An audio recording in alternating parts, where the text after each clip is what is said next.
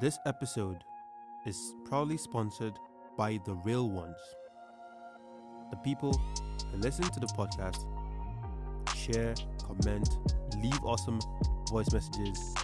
You guys are the real MVP.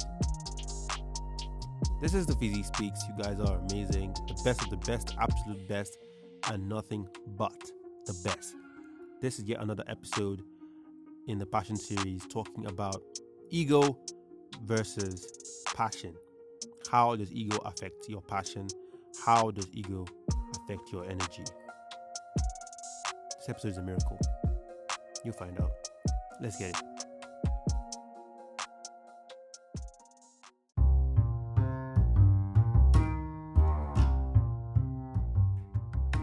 Hi, you're listening to the voice of the Fizzy. Yeah. For more cool stuff, check out my website at www.thefizzyspeaks.com. Follow me on Instagram at thefizzyspeaks and on Twitter at Salim_Tarfizi. Let's get it.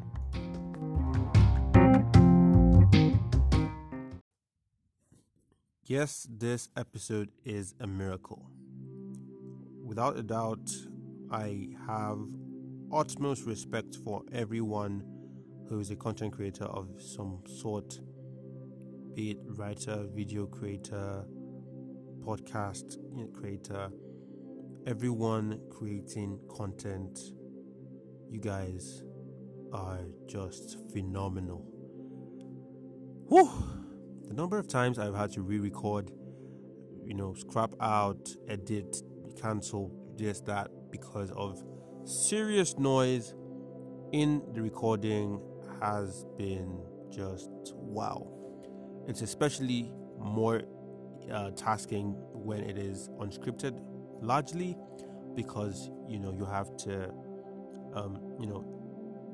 trying to keep it as fluid, as free-flowing, as real as it gets, because it has to be a conversation, not just one wise sage telling you guys everything there is to know about life.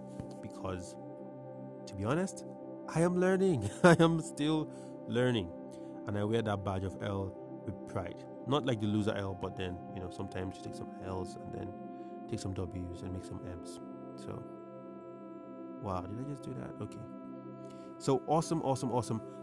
Finally, this episode is live and you guys are amazing once again.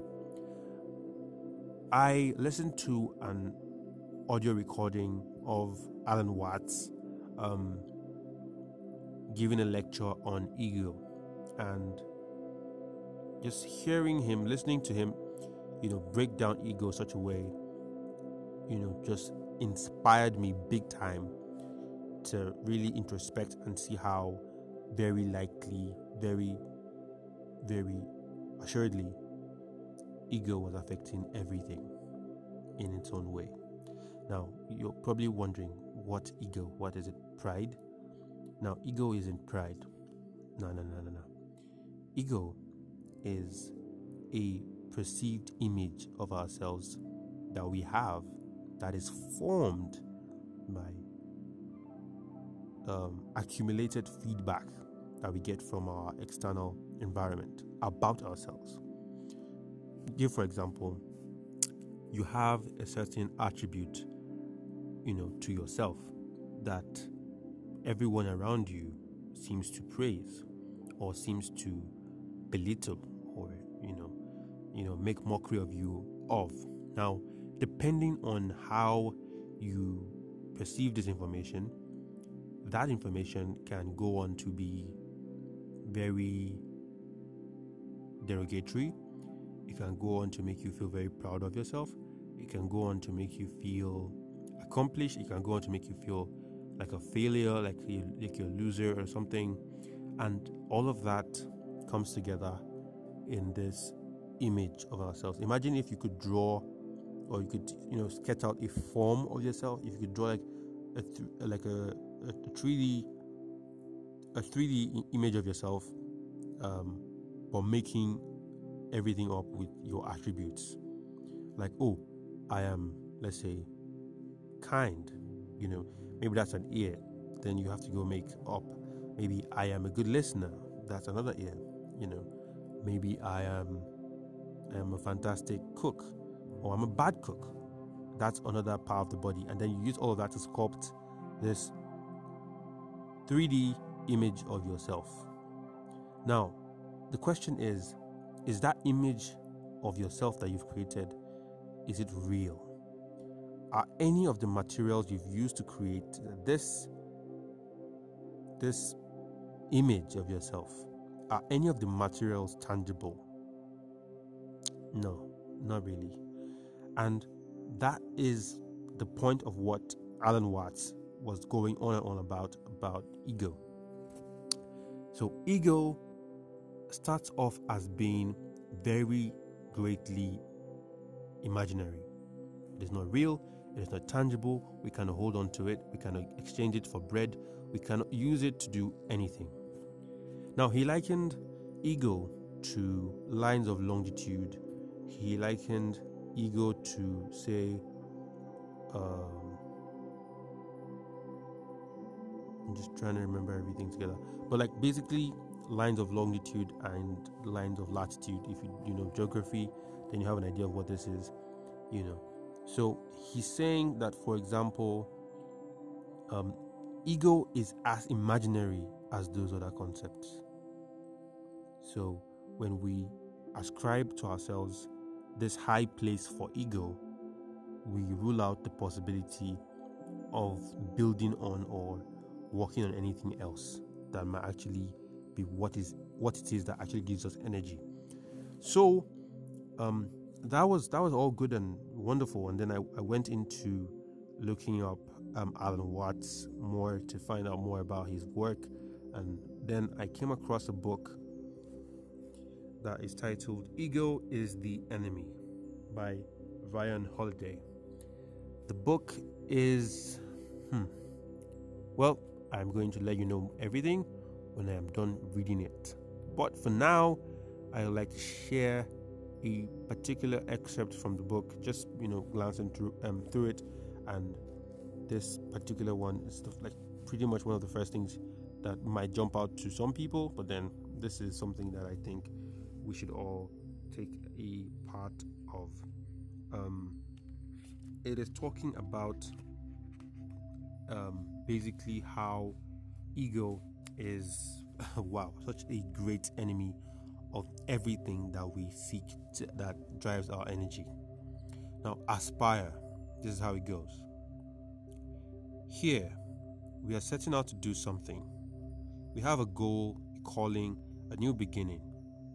Every great journey begins here.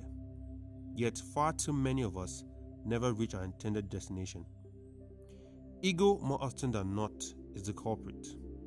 We build ourselves up with fantastical stories. We pretend we have it all figured out. We let our star burn bright and hot, only to fizzle out. And we have no idea why. These are symptoms of ego, for which humility and reality are the cure. Wow. Okay. Now, it's probably going to sound like, oh my God, what are you doing? Is this the book club? Well, before you jump on my neck, I find that a lot of times the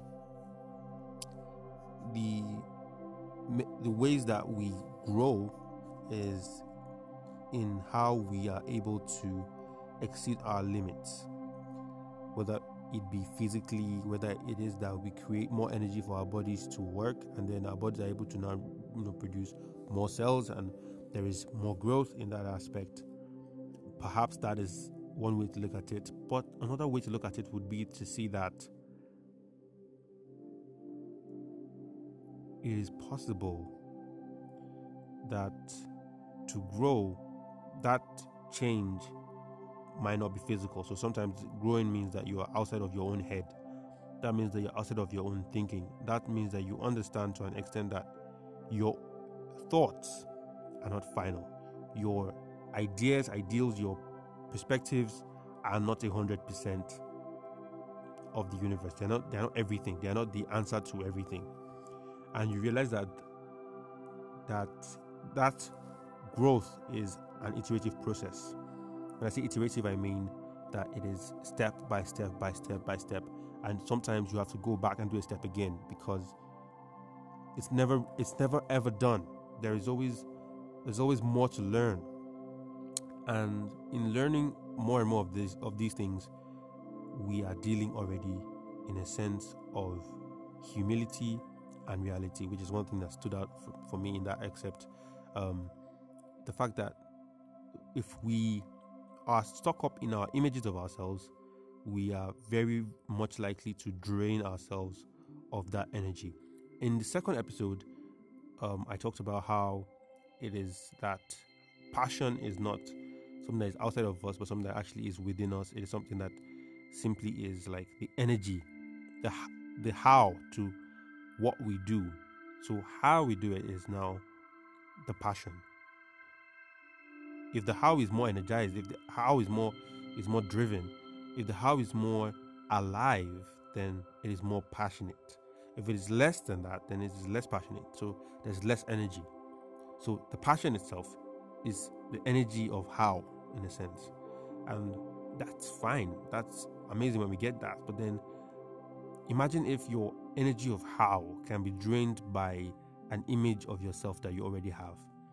For example, you've been told that you are fat, or that you are skinny, or that you are, you failed so much, or that, your peers are ahead of you, or that you don't have enough money to compete with the other guys or the other girls. And then you feel like you have to make up appearances, you have to pretend, you have to go through so much just to fit in. And then you never really feel like you do. Why? Because there is this image of yourself deep down within you that you stare at every time you want to make a move that tells you to dump the energy at the door. Your ego is first and foremost your enemy. Before any other thing, your ego, my ego, is first and foremost our enemy. Starting out in a relationship, you want to be there for your partner. You want to say, you know what, I've done this before. I know all this stuff. I have all the answers. And then you go into it with your head above your shoulders, really proud of yourself and all your, accomplishments, and even in things you've not done yet. But then you feel like, wow, I am so much of a good person. I'm so much of a wonderful. Everyone tells me I'm wonderful, so I must be wonderful, right?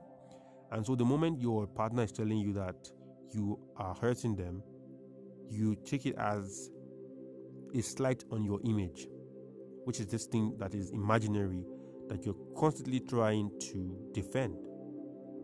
Your ego, your image, your imaginary friend with a mirror face. So the ego side to us really ends up being a component of our environment and our observations, our notes from how much feedback we get in certain attributes, one way or the other. Wow. This would have been so much easier if we all use solar. Like, really. Wow. If you need solar, hit me up, I'll hook you up. Just, on a low. And then if you work with any company that has like Meccano generator or something, they can sponsor the podcast. Seriously, I'm not against that. You can sponsor the podcast. I don't have a problem with that. That's fine. Now, I deviate. Back to ego versus passion. Now, sometimes in chasing our passions, we are, victim. We fall victim to believing that our passions will simply mean that everything we face will be easy. That everything we face will come without a challenge.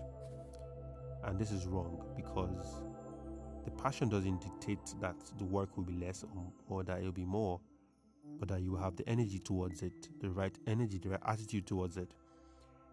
And then if within ourselves we cannot even find ourselves able to apply the energy that we have, which is apply our passions, because we believe, well, I'm so good, I don't need to even try, then we are already victims of our ego.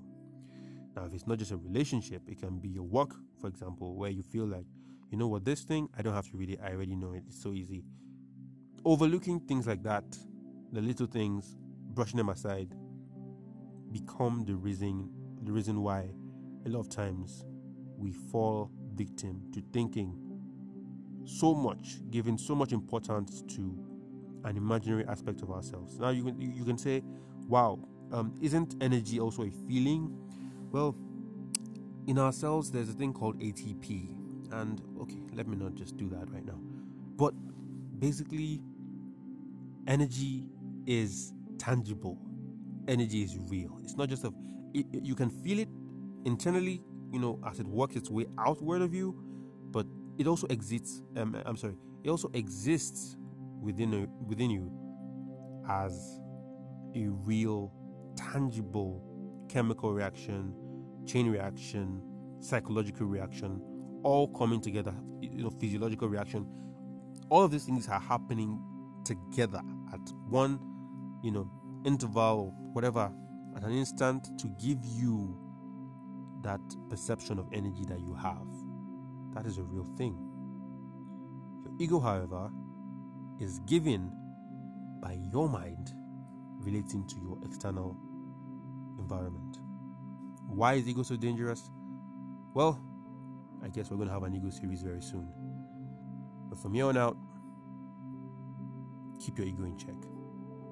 Do not let your imaginary self, your imaginary image of yourself, stop you from the willingness to try, the willingness to fail, the willingness to be responsible for your choices.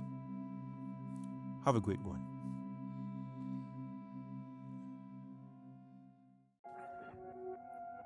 Okay, that was fun. Hopefully you enjoyed it. I am glad to finally have this episode out. Please do support. Send this to your friends. Share with your friends, your family. Let them know If He Speaks is live. And God bless. Till next time, let's keep doing better and being better together. Peace.